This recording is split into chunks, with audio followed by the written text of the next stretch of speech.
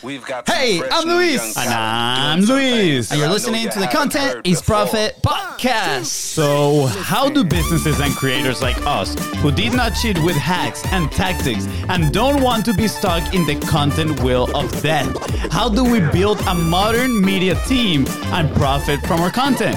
In this creators economy, pre-filled templates and content calendars have become the solution for those that are not willing to put in the work and build a real business. Those that get rewarded are the ones that create and control their own process. Content can be a distraction or your biggest lever. Here, you learn to develop the systems to create consistently, build trust with your audience, and get the attention of those that are willing to give you money. Go to contentisprofit.com to get started today and join the community. Let's go! Great. Let's go, Fonzie. I'm so pumped up, guys, and today we have an incredible guest, and we're gonna be talking all about setting yourself apart in an influencer-packed world. Ooh, that sounds like that to me. That is what we call hashtag juicy juicy. Hashtag juicy juicy. Before we get started though, Fonzie, do we have a sponsor today? Indeed we do. Thank you for asking, good sir. You're welcome. And today's sponsor is your own The Biz Bros. Yes, this podcast is sponsored by Content Momentum. If you are looking to multi-purpose your podcast or video content and turn it into profit, make sure you slide in the DMs at BizBrosCo on Facebook, on Instagram. That's right, guys. And every Tuesday, Thursday, and Saturday, the incredible audio of the show comes out to your favorite podcasting platform. So go ahead and follow the show, leave us a review, and follow us on social media at BizBrosCo. I just realized I took Fonzie's script. Yeah. To me. Absolutely. You just took it over, but it's okay. Boy. Let's get this party started. I was so inspired, Fonzie. I know, I noticed. Happy Friday. Today's guests come from a very special friend and Content is Profit family member, Reem Hardbat. Once again, make sure you are proactively building your relationships and network. I'm going to be honest, I love today's guest positioning. Marketing for introverts. It's a scary, noisy world out there, and today's guest mission is to teach you how to set yourself apart without falling for the noisy marketing trap. That's right. He's the host of the Micro Famous podcast and the founder of the podcasting agency Pursuing Results. Not to mention that he seems to be a pretty talented musician as well. Maybe we'll be lucky enough to hear him play something. Oh yeah, maybe Smelly Cat. Who knows? Can't wait. Please welcome host of Micro Famous podcast, the author of Micro Famous, and the sting of the podcasting world, Matt Johnson. What is up, guys? That was a very impressive introduction. And coming from somebody who's on StreamYard once a week, if I tried that with my co-host of one of my other podcasts, we'd step all over each other and screw up that intro every way till Sunday. That was extremely impressive. Appreciate it, man. Thank you so much. It only took us 188 tries, and still, I literally stole some lines from Fonzie. But that's fine. We get inspired, but we appreciate the feedback. Yeah. I think part of the fun of it is to roll with the punches. You know, when we mess up, it's like we just embrace it, and then we just keep going at it. But Matt, thank you for being here. We are extremely excited. I'm telling you, I really do love your positioning, and I can't wait to dive deeper into marketing for introverts. But before we get started, who's Matt? You know, for those that are listening right now, who's Matt Johnson, right? Where did this passion for marketing for introverts and for music, of course? I mean, we know a little bit of your backstory, but for those listening. All right, so the 60-second bio. Least likely entrepreneur ever. Homeschooled, pastor's kid. Thought I'd be either a minister or a musician. Neither one of them. I chased the dream as a musician for a while.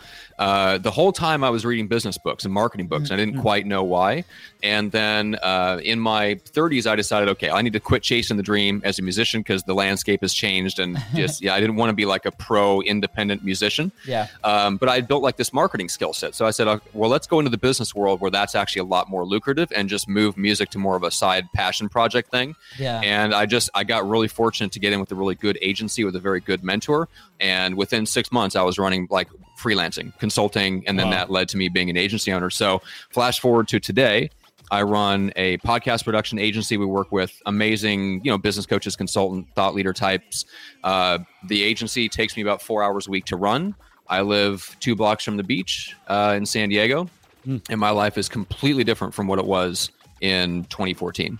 So that's the 60-second bio. Wow, that is absolutely amazing. First of all, guys, this right here is a masterclass on master your 60-second bio. I mean, I feel like I know you now from like 10 years ago, Matt. And also, when are we doing a meetup at your house, man, by the beach? By the beach. I know. By the way, like, Matt, I don't know if you know this, but you know, Fonzie's moving out of the Continence Prophet house. He's going to the beach. So good stuff. And he's just leaving me behind with the baby and, you know, the wife and whatever. It's all good. It's time for me to spread my wings, and, you know, the beach is a pretty nice place to live, not gonna lie. It really is. It makes a difference, especially last year. The only thing that kept me sane was getting to the beach. Yes. I bet, one of the things I love in, you know, what we talked behind cameras before and now this, right? It's the fact that you went ahead and you created, you know, your reality. You're like, okay, this is, you know, the environment I wanna be. You recognize also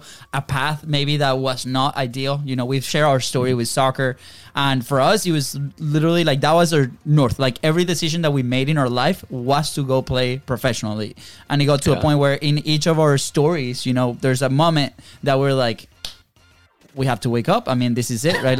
Like, what was it, right? And for both of us was a very different moment in our lives, but it led to this. It led to a similar path as well.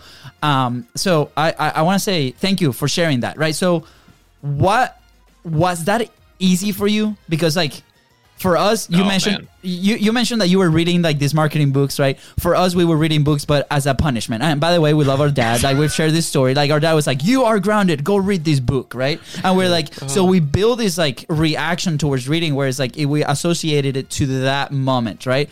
Now, not anymore. Like right now, you know, you don't see him here in the toys, but like all this right here is full of books, and then on the other side too, Fonzie's room is inundated with books, and we consume and we learn and we create these frameworks, and that's what we love to do now.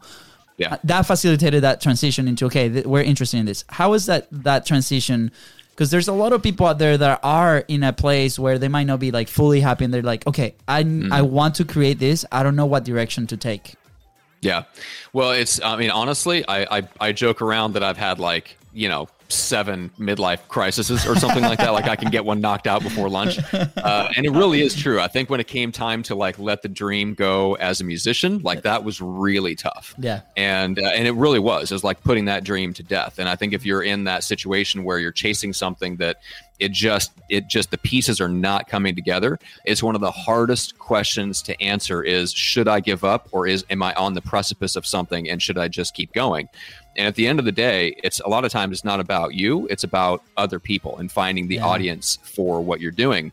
Especially, you know, music, but business content is very similar. Yeah. Like their odds are, if you're any good, there's some audience out there that's going to enjoy your stuff. The question is, how long are you willing to hang in there until you find them, right? If you know they're out there and you just haven't found them yet, then maybe you keep going. But for me, it was like, especially with the music thing, it was that I realized finally, by getting enough into the industry, I realized that the lifestyle day to day was not what I wanted. And I carried that over into business, because what I realized is that being a professional musician, you have to be your own salesperson for multiple hours a day. Then you also have to go behind the scenes and create the product that you're selling.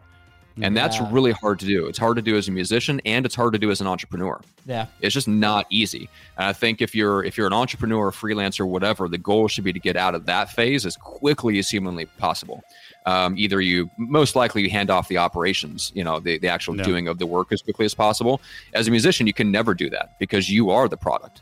You know, so you always have to be creating. Yeah. And I just realized, like, I looked down the road of that lifestyle and realized, man, that lifestyle is not the life that I want to lead. That's what finally triggered me to go, okay, I'm going to put this dream to death, because I realize it's not actually my dream, if that makes sense. Yeah. Absolutely. Sorry, Fonzie, I know that you have a very smart question, but I want to make it, here's the smart question guy. But I personally had that same realization, right? Like I was in a position where I was in Spain playing, and some things happened around the industry and the things, and we were overtraining at that point, and the environment was not the thing that I thought it was going to be once I got there. And then and this happened when I was 18, right? Like I'm 31 now, but I was like, I sat down and I had that really honest conversation. It's like, is this really the thing that I want to do every single day, right? Am I willing to do this, or is the dream so shiny that like, is that the thing that's pushing me instead of the love for the thing that I do? And don't get me wrong, I love the sport, right? And I love it, but that was a real conversation I had to have with myself to like, am I willing to continue to put in the work like this? Am I actually enjoying the process, right? We have another story with screen printing t-shirts, you know, at 90-degree weather in Florida. That was like when one of the things that we started, right? And it was like, we do not enjoy the process. Like, we have to stop doing this, right? Like, the dream is, you know, build a business, build a movement, build something, right? Maybe this is not the vehicle. So I appreciate your thought process, and I love the fact that you brought that up, because that might be something that is not really common on somebody out there. That might be really scary to face, right? For me, it was like, you know, afterwards, I didn't talk to my dad for about 5 months, right? When I made that decision, because that was the north, right? Like, and we're great now, but like, I feel like you're throwing rocks at Dad today. I know. Sorry, Dad. No, but you know, but that was a thing that happened, right? It was 18 years of this, right? So, you know, I relate so much. So I appreciate you sharing that. Yeah, Matt, I'm curious on, you know, on Monday we were talking to Rich Schaefer, and I don't know if you're familiar with him, and we asked him, it's like, hey, what do people need to look for when, you know, trying to be successful? And the first thing he mentioned is you need to know what type of entrepreneur you are, what type of person you are. Look inside of yourself, right? And I relate this to what you just mentioned, right? You started looking inside of yourself, and I'm curious how that process looks like. Right, because there are people out there. We live, like we mentioned, noisy world. Right, there's so much going on. We spend so much time in our phones. Like, our attention is just consuming other stuff. How do you prioritize paying attention to yourself and listening to yourself to be able to make moves like this ones? Right. Well, I mean, it happens in the process. So first of all, you actually have to be moving forward. And when you have that goal in mind, that dream of what you want your life to look like, and you're constantly making adjustments, it happens naturally, but it doesn't happen unless you're actually in action. Like, you have to be like a heat-seeking missile. Like, you got to be on the move, and then you make adjustments while you're on the move. You don't make adjustments from sitting back trying to figure out what you're going to do. So there's only so much you can do just sitting around. As much as I love to sit around and think, believe me, Starbucks with a coffee and a notepad is one of my favorite things ever. But overall, that kind of stuff happened in the course of, like, going from working inside of an agency, going out, striking out as a freelancer, eventually getting pulled into starting my own agency, like that journey along the way, and watching how I ran the business and watching what felt good and what didn't. That's what broke through those insights. That's what created those insights. I remember there was a point, at one point, I was in 4 different businesses. And I remember getting out of a meeting one time, and I was the one with the longest to-do list, because I was the one that just got shit done. Right. So I came out with the longest to do. I'm like, this is unsustainable. I'm exhausted, and I've got a list a mile long of stuff I know is not going to get done before the next meeting. And I'm like, okay, I gotta refine down and just focus on one thing. And that decision was a life changer in and of itself. But eventually, I mean, it forced me to, like, get rid of all those 3 other businesses that I loved my partners on, and I loved the dream of all that stuff. But you can't chase, you can't push 4 different rocks up 4 different hills. But that, just as an example, that was one of those points where I got into action. I said yes to a lot of stuff, and then I pared down later. And I found the right thing out of all the stuff that I was involved in to kind of make it my one thing. But those opportunities, I wouldn't have had that opportunity if I hadn't gotten into action and said yes to a lot of stuff for about 2 years. I love that. There's actually an image came to my head. I remember when I was back in high school, we saw this movie. I don't remember the name of the movie, but there was a scene where some guy was saying "Action, reaction," right? It was like French, right? It was like "Action, reaction." Great accent. Which means, right, action, then comes a reaction, right? And this is what I'm listening right now. Like, you need that motion to be able to start probably getting this input, right, as you go, and then you have information with which you can make a decision. So for those that maybe are just like sit down thinking too much, again, I'm like you, man. I love thinking, right? But action is a must for sure. I agree 100% with that. Yeah, it's got to be a mix of both. Yeah. So how do you what type of action do you need to take first, right? Because we live, again, in a noisy world. There is so many things to do, so many shiny objects out there. And I mean, you mentioned it. Number one thing is consistency, right? Like, are you willing to endure long enough doing something? So we got to make sure that we are taking the right action, but we cannot wait to know what is the right action, because then we're not going to do anything, right? So how do we choose? Well, here's the thing. You never know. So you have to choose. And then you let the chips fall where they may, because you're never going to know. And that's one of the hardest parts to explain to somebody that isn't yet successful and doesn't have the mindset for it, is they want to know, if I do X, Y, and Z, will I be successful? How successful will I be, so that I can measure the difference and figure out if I'm willing to pay the price? Yeah. And that's the thing, is you don't know any of those factors. All you know is where you're at now. You don't know you don't know if it's going to work. You don't know how well it's going to work. And you don't know whether the pain is going to be worth it. And I can bet you, if you actually talk to a lot of successful people, they would go, if you told me how painful the journey was going to be, I probably wouldn't do it, except that I would. Now that I'm here, I would do it all over again. But I would do some things differently, because everybody has that story of, I did this, I tried that, and only some of those things worked. It's like the 80-20 rule. Like, only 20% of the stuff you try is going to work, but that somewhere in that 20% is a home run. Absolutely. And you just double down on the home run. Yeah, like if you know that going in, that's the way the world works. It makes it a lot easier to just step up to the plate again and swing, knowing that, hey, 99 of those aren't going to be home runs, but you don't need them all to be. You only need one. My agency is a good example. Like, I realized I didn't need to be in 4 different businesses to make the impact that I want to make. I'm able to make the impact through the one business that I run. And that one business sells one package to one type of person. Period. End of story. Wow. Yeah. But I get all the impact and the income and the freedom and all that stuff that I want, that I thought I needed to have all my fingers and all these different pies to get. I don't need it, because I found one business that gave all of it to me. It took a lot of experimentation to get there, but I found it. And then now that I have it, I don't feel the need to be involved in a whole bunch of different things. But I would have never come to that point if I didn't step up to the plate and take a whole bunch of swings. Yeah. I love that, man. And sorry, I'll let you chime in here in just a second. Thank you. But Matt, it was a few months ago, actually. I saw a video of Jeff Bezos talking, and he was talking about making decisions. And he said, in life, there's probably just like 3 decisions that are non-reversible, right? He's like, you just need to make a choice and go with it, right? And stick with it long enough to get the results, get those inputs, right? And then make another decision.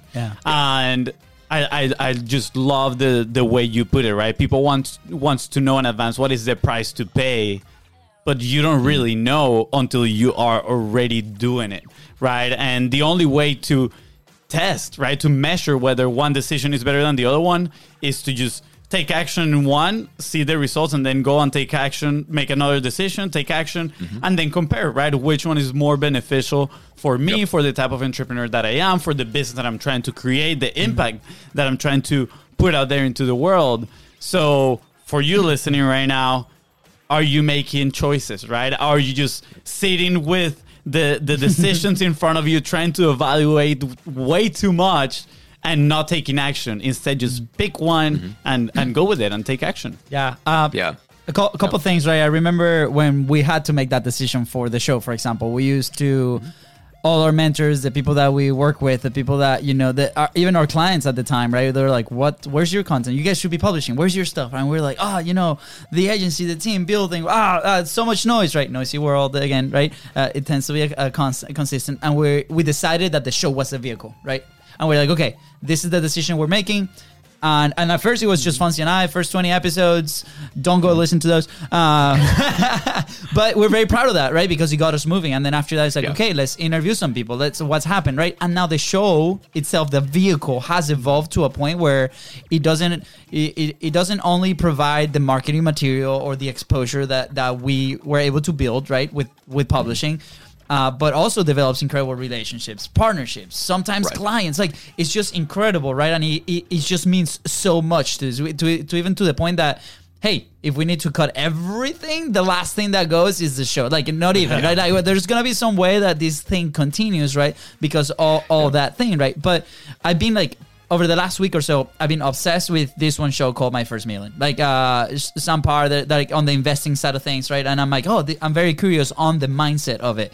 And they were talking about something really interesting about the investor mindset, right? And Sean, the other co-host, both of them have different investment funds. One invests in like tech companies in India, the other one all around. One of them is the founder of the newsletter, The Hustle, right? It's like these guys are in the game, right? Playing the game. Yeah. And he was like, you got to understand something. To be an investor, you got to be very comfortable with taking the risk. And I assume that some things are not going to work out. Like I assume that some of my investments are not going to work out. So how do I relate that to my day-to-day or the decisions as an entrepreneur? It's the same thing, right? Like I might not be investing money at first. I might be investing my time, right? If the resources are very low. But those decisions, I got to be okay with seeing the results. And those might not be as expected. But guess what? If they do work, the payout is so big over time. Let's bring it to let's say an agency like yours, for example, or bringing in team members, right?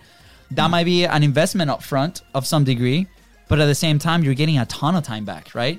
That then you can dedicate to something else, for example, right? Instead of being in the weeds of producing something, right? So I love that. And I love that you touch on it because it's like, okay, we gotta be okay with making those decisions and understanding that some of those are not going to work out. And the reflection came because a few conversations that we've had with people, even with bigger companies, like, tell me, what is the secret recipe on content, for example? What is the secret? What is the one thing? And if we were to push that one button that tells us like, this is how you're going to crush, right?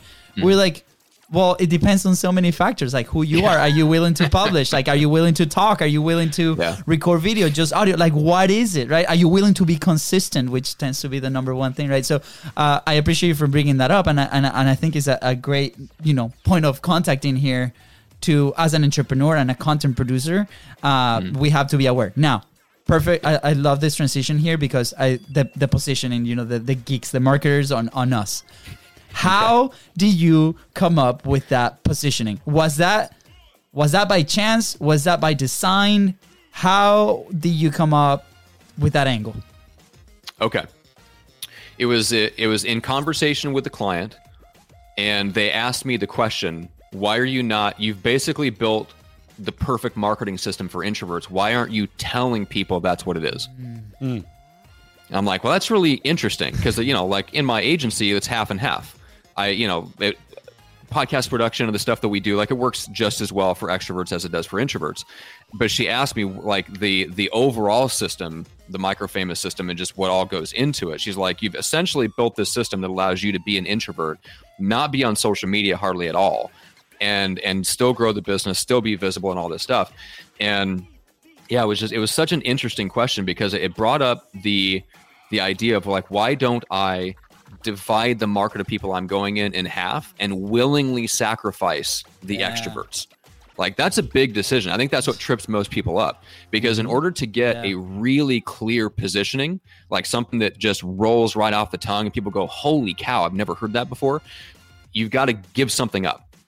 You've got to give up the fantasy of selling to everybody so you can get the reality of actually selling to a few of them and strongly attracting a few of the right people. That's what trips so many people up, is they're like, oh, I don't want to give that, I don't want to give up that segment of my audience. It's like, well, but if you give that up, the clarity that you get of going after the people that you're most passionate and most excited to serve way offsets it. And the good part about it is then you can get really clear about, okay, well, if I'm not going to go after everybody and I'm going to only go after the exact right people that I want to speak to, well, you might as well go after the most valuable slice of the market, right? So all these people that are putting out content and right out of the gate, they're trying to monetize it by selling low price products to a big audience. I would tell them to go do the exact opposite. And I stumbled on this strategy by complete accident. So I do not claim to be a genius, but I went and developed through the podcasting, like relationships with the highest level people in the industries I was in. And those were my first clients. That made a huge difference, because when I did that and they talked about me behind the scenes at conferences and stuff, it was completely different. I've never sold a really low price product en masse. I've never built a big audience, and I make plenty of money and have a great life because I went after the most valuable slice of my market first. And now the experience of working with the most demanding, the most influential, the most highest level, the biggest risk takers, the biggest early adopters in the space, it completely changed the type of content I would have put out versus if I went to the lower end of the market first. Absolutely. When I go to the high end of the market first, it forced me to get really good really quick. And then now I can go to a lower end of the market with like templates and tools and systems that are already completely done and built and have been operating for these high level people for 5 years. So it changed everything. So I think there's a lot of things that once you get clear on once you decide you don't need everybody, once you decide you don't need the maximum number of eyeballs on your content, then you go, okay, well, who are the right people? And if I'm going to serve a smaller group of people, let's make sure that they're the right people and they have money. Yeah. Yes. Step number one, they need to have money. Yeah. Right? I mean, it's such a common sense thing, but it gets overlooked all the time. Absolutely, man. Gong moment, by the way. That was the gong in there. Put it again. Put it again. Okay, gong moment. Hold on. And the crowd is going crazy. The crowd is just going wild, man. Matt, you just crushed it. You're getting a standing ovation over here. Yeah, no, this was absolutely amazing. Just like, we kind of stumbled around something similar of what you just explained, right? We got indoctrinated in this marketing world through the ClickFunnels community. I don't know well, yeah, there you go. You're familiar with them, right? I'm familiar. Yeah, they have, lots of education, right? But one of the first things that they promote, or I don't know if they still promote this at the very beginning, but it was their self-liquidating offer, right? They said, you need to have a self-liquidating offer, which it makes total sense, right? I mean, if you can acquire customers at a break-even point, that's game-changing, right? But for somebody that didn't have a service at the moment, didn't have developed a skill that you could either monetize as a freelancer, and of course, you had no digital products, like, it's very, very challenging, right? So we spend a lot of time trying to figure out how to sell these low ticket things. And it wasn't until we joined a different community, right? This person later became our coach and mentor. And it was a light bulb for us when he talked about most people try to start at the bottom of what they call the value ladder, right? It's like, instead, go to the mid section of the value ladder, mid, high, right there, where you sell a service, a high ticket service, and start there, because that is gonna give you cash to be able to run the business. It was high ticket product for us meant higher ticket service, right? So it was like, it makes more sense because at the end of the day, it's month to month, right? And we can build upon that and so on. So that was a big idea moment. Yeah, for us that was a gong moment right there. Sorry, Matt. Yeah. Well, and I want to just to relate it to content real quick. It changes the content that you put out. Because if you're selling a low ticket offer, and let's say you're separate the ads part of it, right? Yeah. But your main thing is you're selling a low ticket offer, and so you're on social media, and that's your goal, is to build an audience around a low ticket offer. Well, then that sets the expectation right off the bat that the goal of being on social media is the maximum number of eyeballs, which is like coming out right out of the gate as a musician and going, hey, I'm going to start a popular band. It's like, okay, great. That's going to lead you to start the next Backstreet Boys or NSYNC. You're like, it's just going to lead you in the wrong direction. If you start off with saying, I'm going to build a cult following first, then you have a chance at doing something interesting and important. If you start the idea, like being on social media and producing content, and the end goal is selling them a low-priced offer, it gets you kind of off on the wrong track right away. If you start with selling a high-price thing, and you're doing really interesting things behind the scenes, like you're experimenting with really high-level clients, and you're trying things, and you're figuring out what works, that's what you can share on social media. That is a completely different kind of content. I'll give you an example. So back in the day when I was at my old agency, I was just an account manager getting promoted up into like business development. I was going to start hopping on these webinars. And the CEO that I worked for walked into the office one day and just said, Johnson, you should start a blog. I'm like, raise his hand to the heavens. Johnson. I'm like, what are you talking about? Like, what do you mean I should start a blog? He's like, you should literally start a blog where you talk about the marketing experiments you're doing with clients and share screenshots of the stuff you're doing with their video and email marketing. He's like, you should call it something like, it's like, I don't know, like Matt Johnson relentlessly pursuing results. I'm like, okay, fine. So I went and bought the domain Pursuing Results. Yeah. So, and that's what I did. So every week I would send a blog post out to my agency clients that I was in charge of, and I would just share the stuff that we were doing to improve their subject lines, improve their open rates, improve the topics of their videos, what topics are working for other people that the other clients could steal and stuff like that.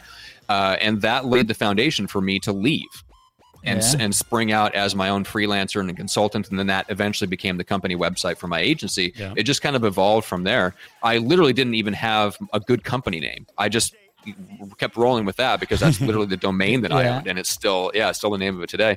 Very important question. Very, very important question. Was your boss happy after that decision when you left? He was very happy. Okay, that's good. That's awesome. Now, here's what's interesting, though.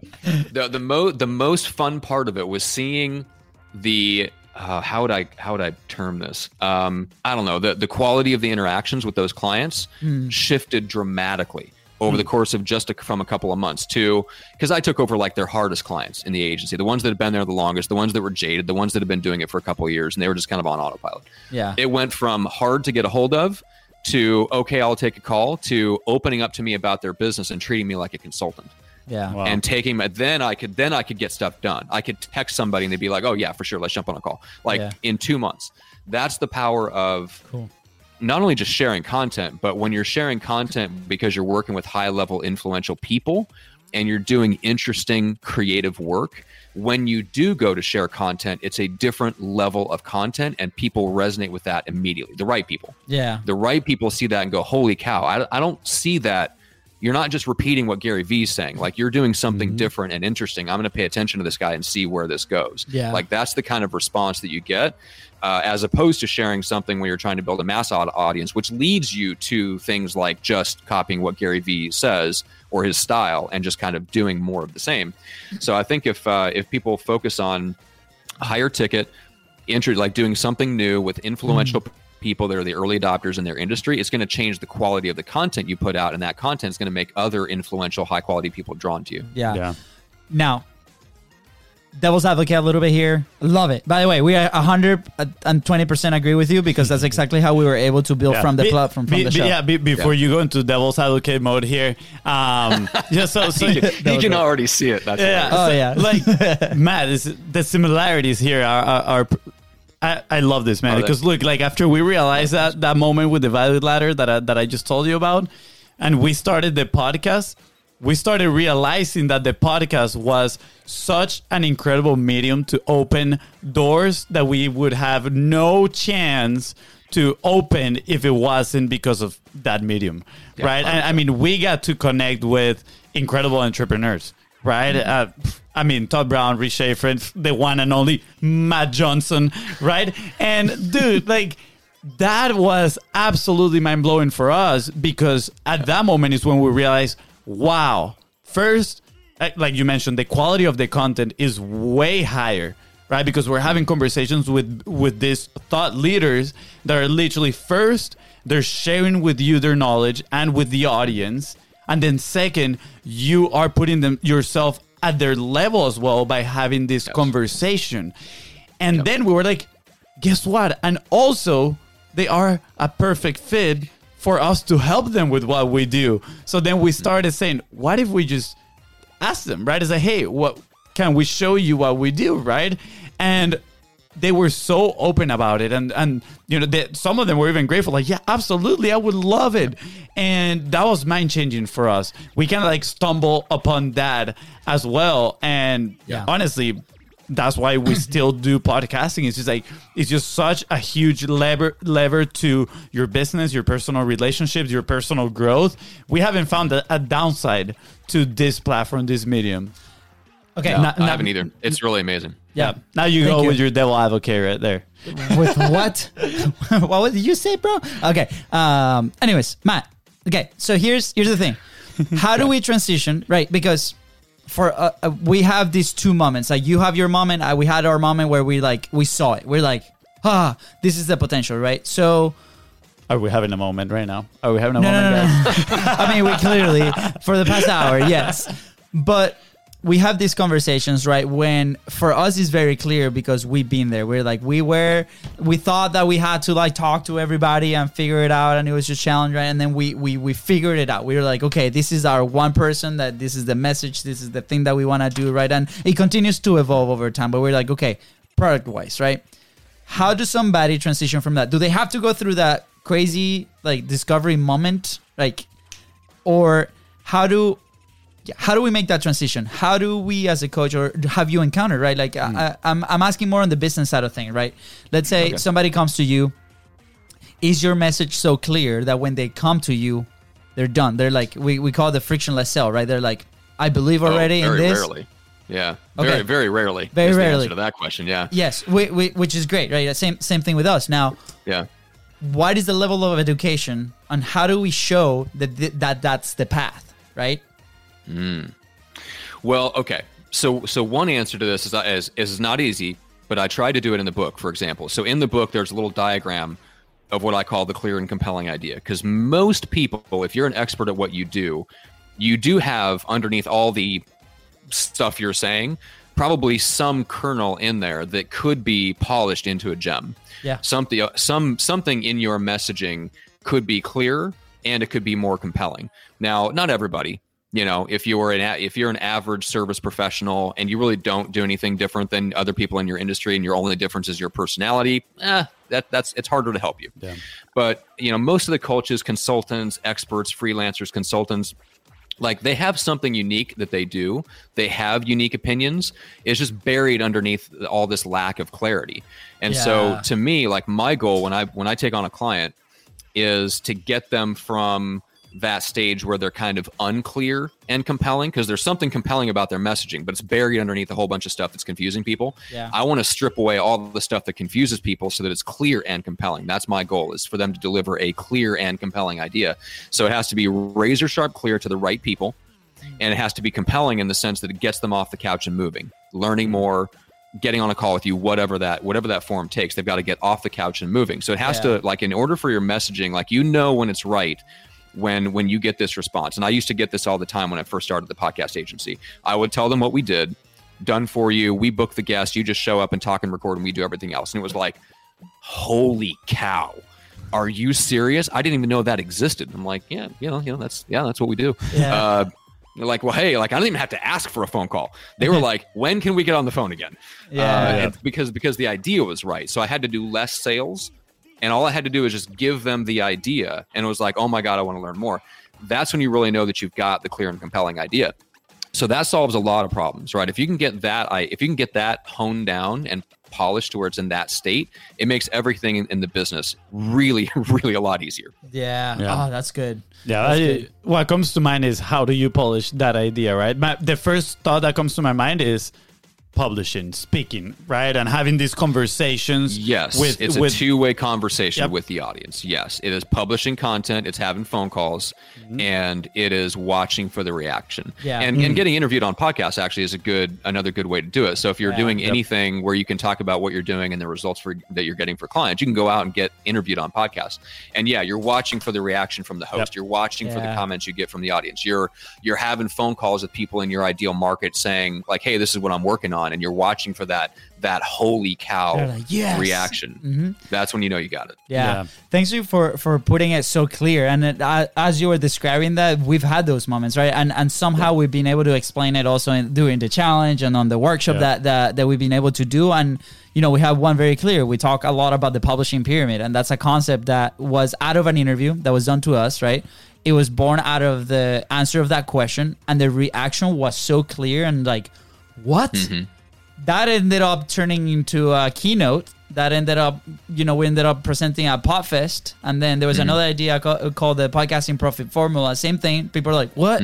That ended up being another keynote for VidFest, right? And then we developed a whole workshop around it. And those are those gems. So I love that those are born out of that. And now, every time we jump on a guesting interview, Fonzie always has his notepad. And I started to do that habit too, because as we are explaining these things, all these ideas are like coming out of our mouth, and you're like, oh my gosh, I wish I recorded that or put it on paper. So people are like, what are you guys taking notes? It's like, you're a guest. I'm like, yeah, you don't know what's about to happen, right? So I love that you share that, and that I really want to encourage everybody like listening, right?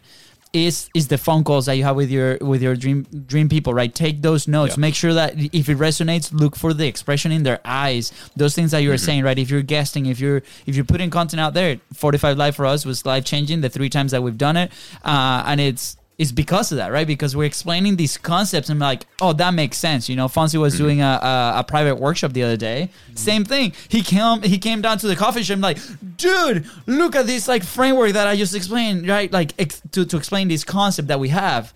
And we're like, sounds good. This is one of those gems, right? Let's put it in the list and continue to develop it. So I appreciate you breaking it down for us. Yeah, I mean, being a marketer is being an observant and a listener, honestly. Like, most of it can be summarized into being a good listener and observe their reactions. That is huge. I love when people's eyes just open and you're like, oh, this is a gem. Yeah, I know. And empathy is such a huge part of that. And it's a hard skill set to build. It's well worth building. But the ability to put yourself in the shoes of other people and look at it from their perspective, it's everything in marketing. And it's one of the toughest things to do if you're in dire straits financially. So one of the things that I accidentally did right is right out of the gate, I just got a freelance like contract with one client. And it was kind of like an open-ended, we're going to do a whole bunch of stuff. And, this is kind of the base of it. We knew we were going to do a podcast together, but then I was going to do a bunch of other stuff. But it was just enough that I didn't have to worry about paying my rent. Right? So... for anyone that's come for like that, the whole ClickFunnels thing is tough because you're trying to take people that are not business people yet and turn them into information marketers. Yeah. Info marketing is tough. It is a big challenge, right? Yep. Running a service business is a lot easier, especially in the early days, and it takes the pressure off you to where you don't have to worry about your finances. And then you can step outside of yourself and you can have empathy for the people that you're selling to, and you can start to see things from their angle. When your paycheck, when that client saying yes to you or that prospect saying yes is what determines whether you have to start looking for an apartment in a cheaper part of town. When those are the conversations going on inside your head, it's really hard to have empathy for the other person and sell them the way they want to be sold, create the product that they want to buy, have the conversations that give you the feedback that lead you to it. Like, it's tough to do all that stuff. Yeah. So if you're on the beginning end of the entrepreneurial spectrum, get your personal finances taken care of as quickly as humanly possible by 1 to 2 core clients that you keep, and then tinker outside that, because it's really hard to tinker when your own personal income is on the line. Yeah. Wait. Another goal moment. The audience going wild. That was amazing, right here. You keep dropping these golden boulders, man. Like we order some helmets on Amazon so we can protect ourselves from all these golden boulders that are dropping here. Nuggets, golden nuggets don't. Nope, they don't do it anymore. Yeah, they don't do it. Oh man, that's funny. Matt, thank you. Like everything that you've shared today, like personally, we resonate so much because we are being part of that journey too, and we saw the results. We saw that, like, especially for us, everything changed when COVID hit. We used to help a lot of local businesses, and then the show gave us that ability, right, to go after these people, and we were able to build a team. And then this, it's like, oh my gosh, this is the thing, right? So I appreciate, and I hope this helps everybody listening, right? Like, if you are in that position where it's like, where do I go? What do I do? Like, what is the thing that I do? This episode is a roadmap to that, right? Yeah. And I appreciate you for sharing everything with us. Now, couple last questions as we wrap up the show, Matt. Number one is, what is a good action point, right, for that entrepreneur? And I think it's clear. Like, I won't say it, but I think it's been very clear with the theme of the show today. But it's that, what is that one thing that they can do today to make that momentum, right? We could be content wise / product wise, right? Okay. To me, it's the choice. So one of the biggest, most impactful things I ever did in the business was this question popped out of the blue. I don't know who to credit it to because I probably heard it somewhere. But the question popped into my mind. If somebody landed in San Diego and texted me out of the blue and said, hey, Matt, let me buy you coffee, buy you a drink, let's meet up. who would I enthusiastically say yes to? And I should only be selling to those people. Right? And so I started to build the entire agency and all the marketing and all the content that I put out around that person. Wow. And so those are the people that I attract into my life. So if you ask yourself, I mean, well, I think one of the best things anybody can ask that question. You can be an executive, you can be an entrepreneur, you can be established, you can be a small business owner, whatever, is ask yourself, like on a daily basis, do the people that buy from me make me want to hang out with them? And if not, that's a big problem. Yeah. Right? Who do you actually want to hang out with on a day-to-day basis, and are you selling to them? Because your life will be much happier, and in the end, your business and the content you produce will probably be a lot better if you're making it for people you actually genuinely enjoy and like to spend time with. So that's the number one thing I would tell anyone to do, like right this second, is ask that question. That is amazing. We had a similar question posed by Gavin. I don't know if you remember when he came here. Yeah. He's, again, another incredible marketer. His term wasn't coffee. He's like, you wanted people that you can go and get a beer with, right? Yes. And we're like, I mean, absolutely, where's he that from? would be so much fun. That's so funny. He's from Yeah. Scotland. Yeah, he's from Scotland. He's so, Scottish, so obviously he's gonna go for the brewskis. Exactly. But yeah, absolutely. It's so funny that somebody asked you the same question. We've had a lot of similarities in our backgrounds. Yeah, this is so much. Awesome. I mean, I wish we had the similarity of music. Not gonna lie, that's a talent I wish I would have developed and make flourish in my life. know.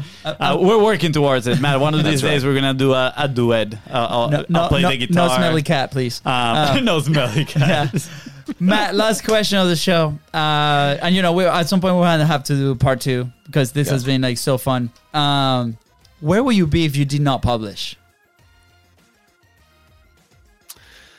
Honestly, I'd be working for somebody else, making $40,000 a year.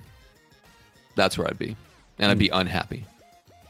That's the bottom line. Living at the beach. So podcasting and content as a whole changed my life.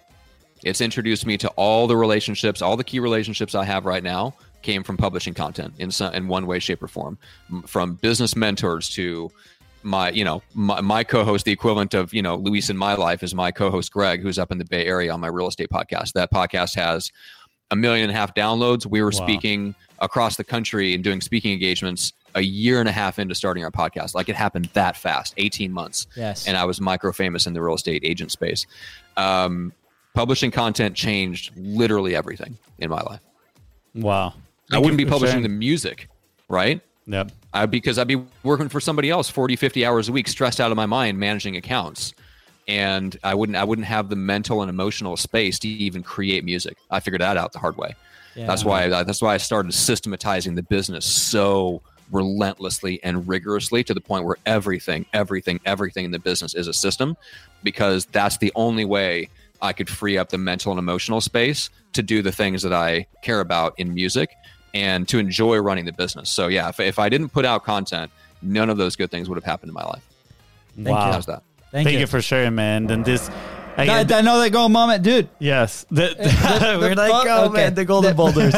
Matt, the reason we ask this question is for those listening to understand the impact that staying consistent with publishing can do for somebody, right? And on Wednesday we had Josh Forty here for the second time. He's a really good friend. He was actually one of our first clients for the service that we currently offer. And he says something very impactful. He said, when you start to publish, you don't do it for anybody else. You just do it for yourself. You start publishing and it starts, turning those thoughts into words. It starts building something inside of you. And then immediately you start building a community around you, right? And that's something that I see in you, man. Like, of course, I didn't know pre-publishing Matt, but I can tell that just the act of being in front and having these powerful, meaningful conversations with other people. I mean, you just said it, right? It changed your life. Yeah. So the reason we ask this question is to inspire, motivate the listener right now to take action, right? Go ahead and take consistent action over a long period of time. So thank you so much, Matt. This has been absolutely amazing. Where can people connect with you, Matt? Where can people find out more about you and what you guys do? All in one place. GetMicrofamous.com. And then you can get, there's a free digital copy of the book there. And of course, if you're a physical copy person like I am, that right back there, you can get the physical copy on Amazon. Yes, let's go. We're going to leave all the links right below in the description. As usual, all you got to do is scroll with that thumb and or whatever finger you like to scroll with. If you like to scroll with the index finger, it's okay. We don't judge. We don't judge. I know. One day, Fonzie's like, grab your thumb and scroll. I'm like, who does that? Anyways, Matt, anything else you want to add before we head out? No, I'm good, guys. This has been a blast. I appreciate it. Very honored to be here. Awesome. Thank you. With that said, thank you so much for tuning into the Continence Profit podcast. Go ahead and follow the show on your favorite platform and on social media at BizBrosCo. That is right. And if Matt helped you take one step forward towards your goal, please don't forget to share this episode. You might be doing the same for somebody else. And don't forget to leave a 5-star review. See ya. Bye.